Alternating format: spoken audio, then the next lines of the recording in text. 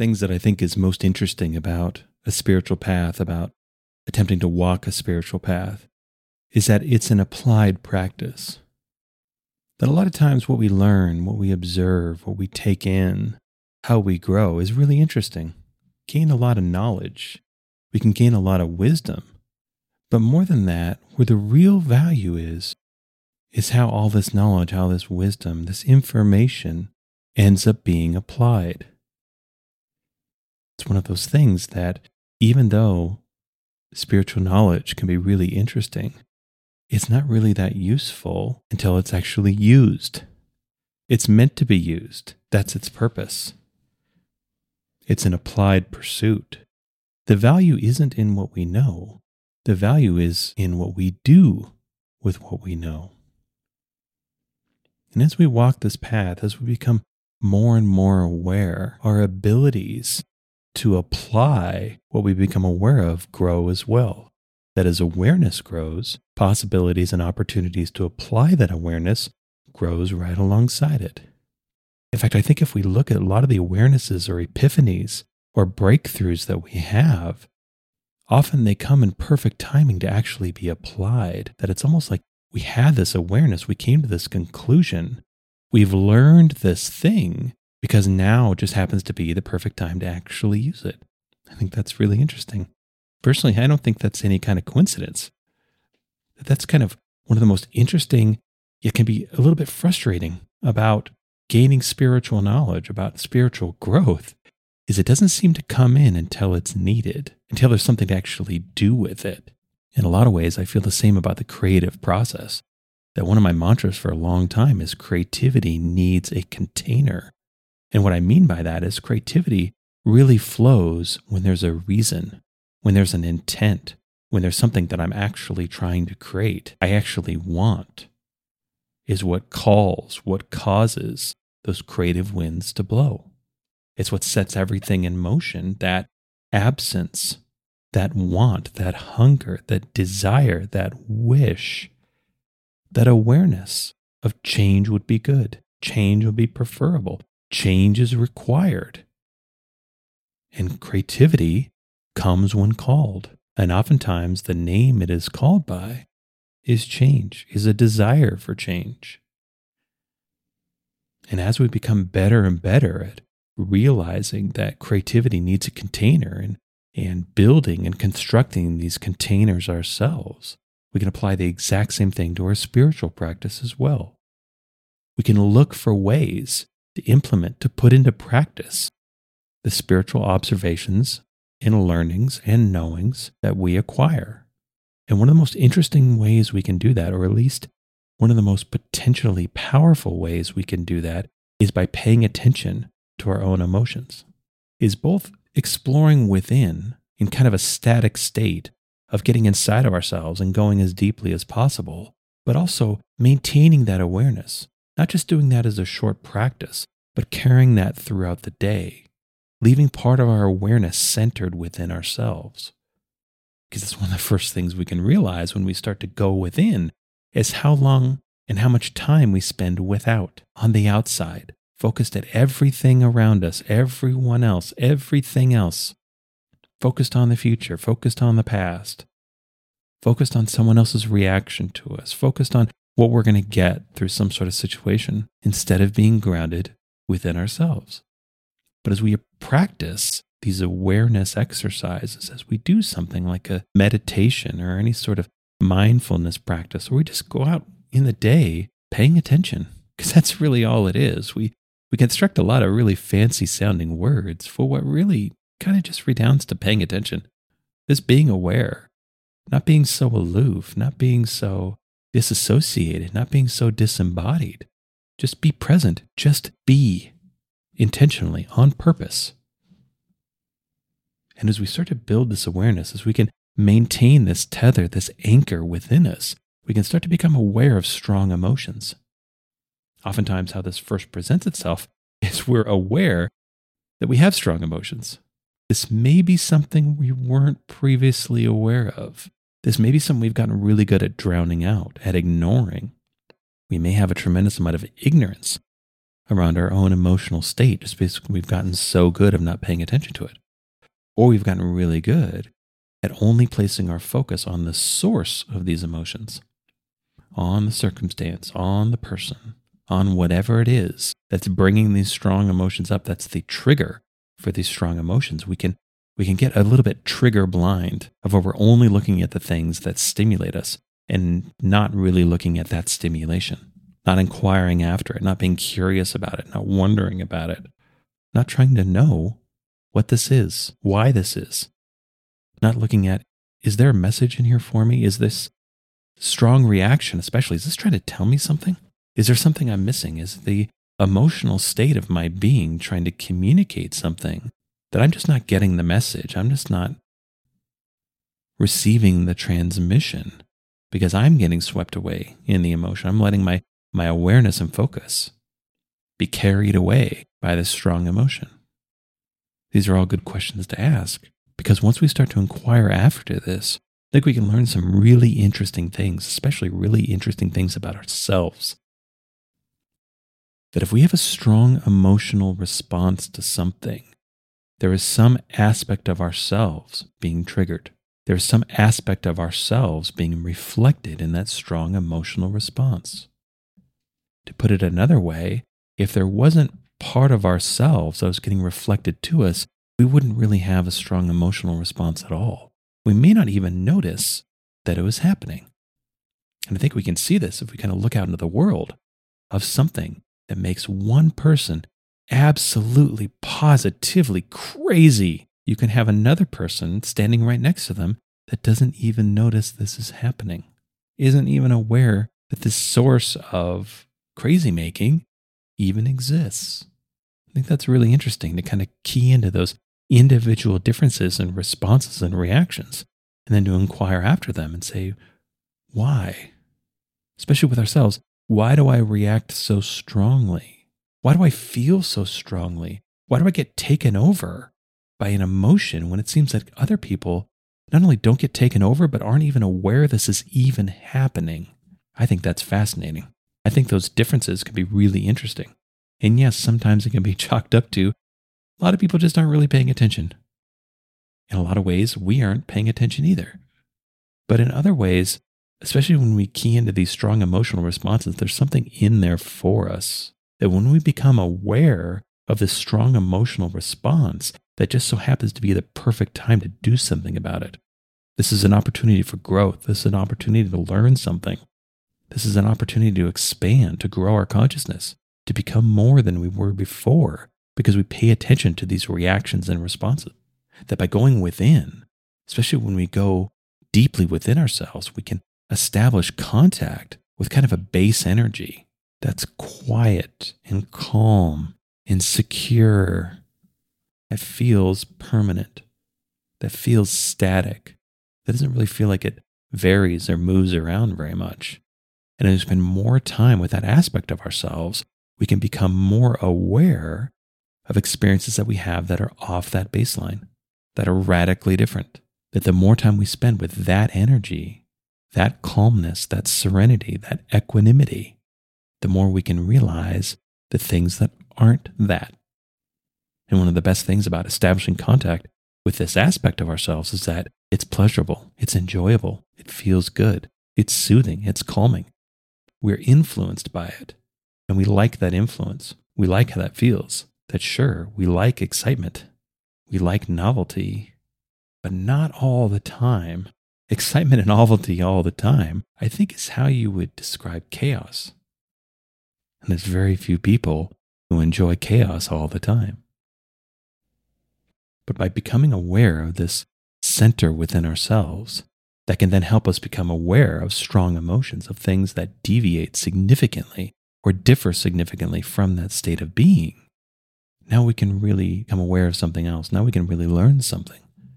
Like, for example, let's say there's a certain type of person that drives you absolutely crazy. I bet you can picture that person in your mind right now. It's an archetype. And I bet this person that you're picturing isn't the only person that's ever made you feel that way. It's just this person is making you do it the most currently, the most strongly right now. in your quiet moments, ask yourself, why? What is it about this person that makes me crazy? What qualities do they possess? What is their being? What is their doing that makes me feel this way? Really try to pinpoint it. Go inside, isolate those feelings, give them a name. Is this anger? Is this frustration? Is this fury? Is this rage? Is this disgust? What is it? Then explore even deeper after that. Why? In what way are these feelings a reflection, are symbolic of something I hold within, of an aspect of myself? I'll give you a personal example. For a long time, one quality in people that absolutely made me crazy was helplessness. I couldn't stand it. I couldn't stand to be around helpless people. I'd always prided myself on being hyper independent, a self-starter, a hard worker, full of drive. I worked hard. I moved fast. I couldn't stand to be around people who were helpless, who needed me to hold them, who needed me to carry them, who needed me to do everything for them. It made me feel like a servant. It made me feel enslaved because I couldn't say no. I couldn't have boundaries. That this helpless person was causing me to lose a sense of independence, to lose a sense of freedom, to lose an ability to create boundaries, to say no. There was a collapsing down of my own freedom, that had become subservient, that had subjugated myself to this helpless person. But I think you can hear in the language of how I talk about this, I was doing this to myself. This other person wasn't doing any of these things. They were just being how they were. They were just doing things the way they do things. All of these responses were within me. In fact, most of the time, since I'm a pretty friendly person, the other person would have no idea. I'd still be pretty friendly. I'd still be pretty generous. But on the inside, I was seething with rage because I couldn't stand helplessness. I couldn't stand the feeling of losing my freedom and getting sucked in to their helplessness. If I'm honest, to their weakness, to their incompetence. It felt like a contagion. It felt like a pathogen. It felt like I was going to be slimed or infected by being near it because I built so much of my identity around being the opposite, around being the doer, around being the one who gets things done. That doesn't require any help from anyone else. I was self-made. I was self-created. And this person was creating a dependence that felt like it was robbing me of my independence. But taking that one step further, why was my independence so important, so critical? What was I running away from? Why was I so scared of people? Why was I so scared of saying no, of setting boundaries? In what way did the powerlessness of this other person light up and ignite and put a spotlight on my own powerlessness? And that's precisely what I mean. This person was driving me crazy because this person was illuminating and exposing the same quality within me. This wasn't about this other person at all. This was about me. This wasn't about the other person's powerlessness. This was about my own feelings of powerlessness, of not being able to set boundaries, of not being able to say no, of not being able to choose whom I help and whom I don't. That's one small example, but I think this plays itself out the same way, regardless of what it is. We can apply this to circumstance too. Like, let's say something happens and it makes us crazy with anger or makes us depressed. Why? What is this exposing within us? What is this lighting up and illuminating within us? What is this bringing to the surface within us where we have an opportunity to do something about it? We have an opportunity to reconcile. We have an opportunity to reclaim. We have an opportunity to heal. We have an opportunity to grow by settling this conflict within. Maybe it's some fear. Maybe it's some doubt. Maybe it's some insecurity. Maybe it's just something within ourselves that doesn't actually jibe with the rest of our being. That if we really think about it, we hold beliefs within that we don't actually believe. There are aspects of ourselves that aren't really in alignment with the rest of our being. And that's also one of the interesting things about walking down a spiritual path is that we align ourselves more and more with who and what we really are. The remaining pieces of us that aren't so well aligned tend to make themselves known, tend to show up, because now we can sense that conflict. That incongruence becomes palpable because more and more of ourselves are united, are whole. And we do ourselves a favor by integrating and aligning as much of ourselves as possible. This is spiritual growth. This is unity. By seeking unity within, by creating and establishing unity within. Because if we're trying to unite everything on the outside of ourselves, we're not going to be very successful until we're united on the inside of ourselves.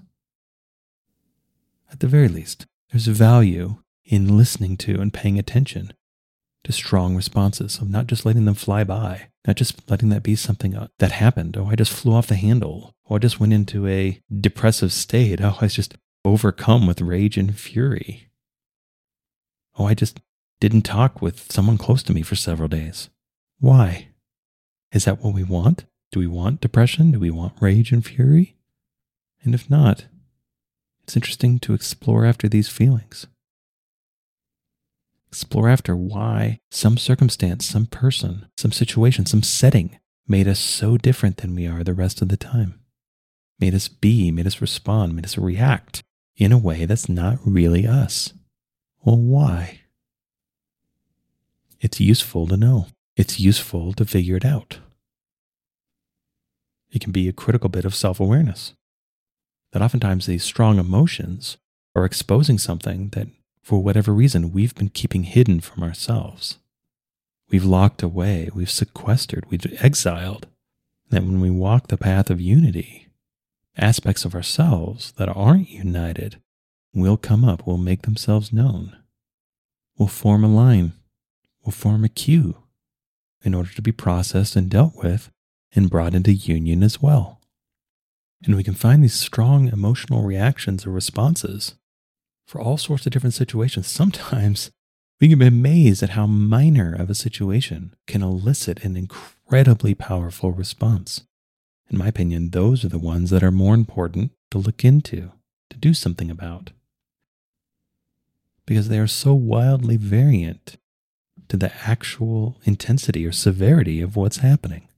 That of course it's normal to have strong reactions when strong reactive situations happen, when calamity strikes, when a crisis hits. Of course we can have strong reactions and responses in those situations. But the small situations, especially if they're chronic, especially if we find ourselves feeling something most every day, if not every day, that if we stop and reflect and look at it, just seems way off, way stronger, way more powerful, way more intense than the situation that triggers it. It's important to ask ourselves why, to look into that, to do something about that, to not just abide a high level of emotional reactivity, to seize our calm, to claim our calm, and not let ourselves be pushed off our center so violently by situations that seem so minor. Because if situations are minor, then there's 100% possibility that we can do something about that. If our response is far stronger than the situation that triggered it, those are precisely the things we can do something about, because that response isn't inherent to the situation. That intense energy that we feel is self-created. And because it's self-created, we can do something about it. We can do something with that. We can channel that somewhere else. We can redirect it. We don't have to be reactive. We don't have to fly off the handle. We don't have to be pushed into despair and darkness. We can choose. And if we spend enough time with these reactions, we will learn something. We will figure them out. Our self, our inner selves, is entirely knowable to ourselves. There's nothing within that we can't explore, that we can't acknowledge, that we can't know. There's nothing within ourselves that's forbidden. It may be difficult. We may have locked aspects of ourselves behind 100 vault doors. We may need a little bit of help to explore within fully. But ourselves, our true selves, our entire selves is knowable, should be knowable, should be known. And the more of ourselves that we know, the more aware we become. The more self-aware we are, the more aware we become. It's useful.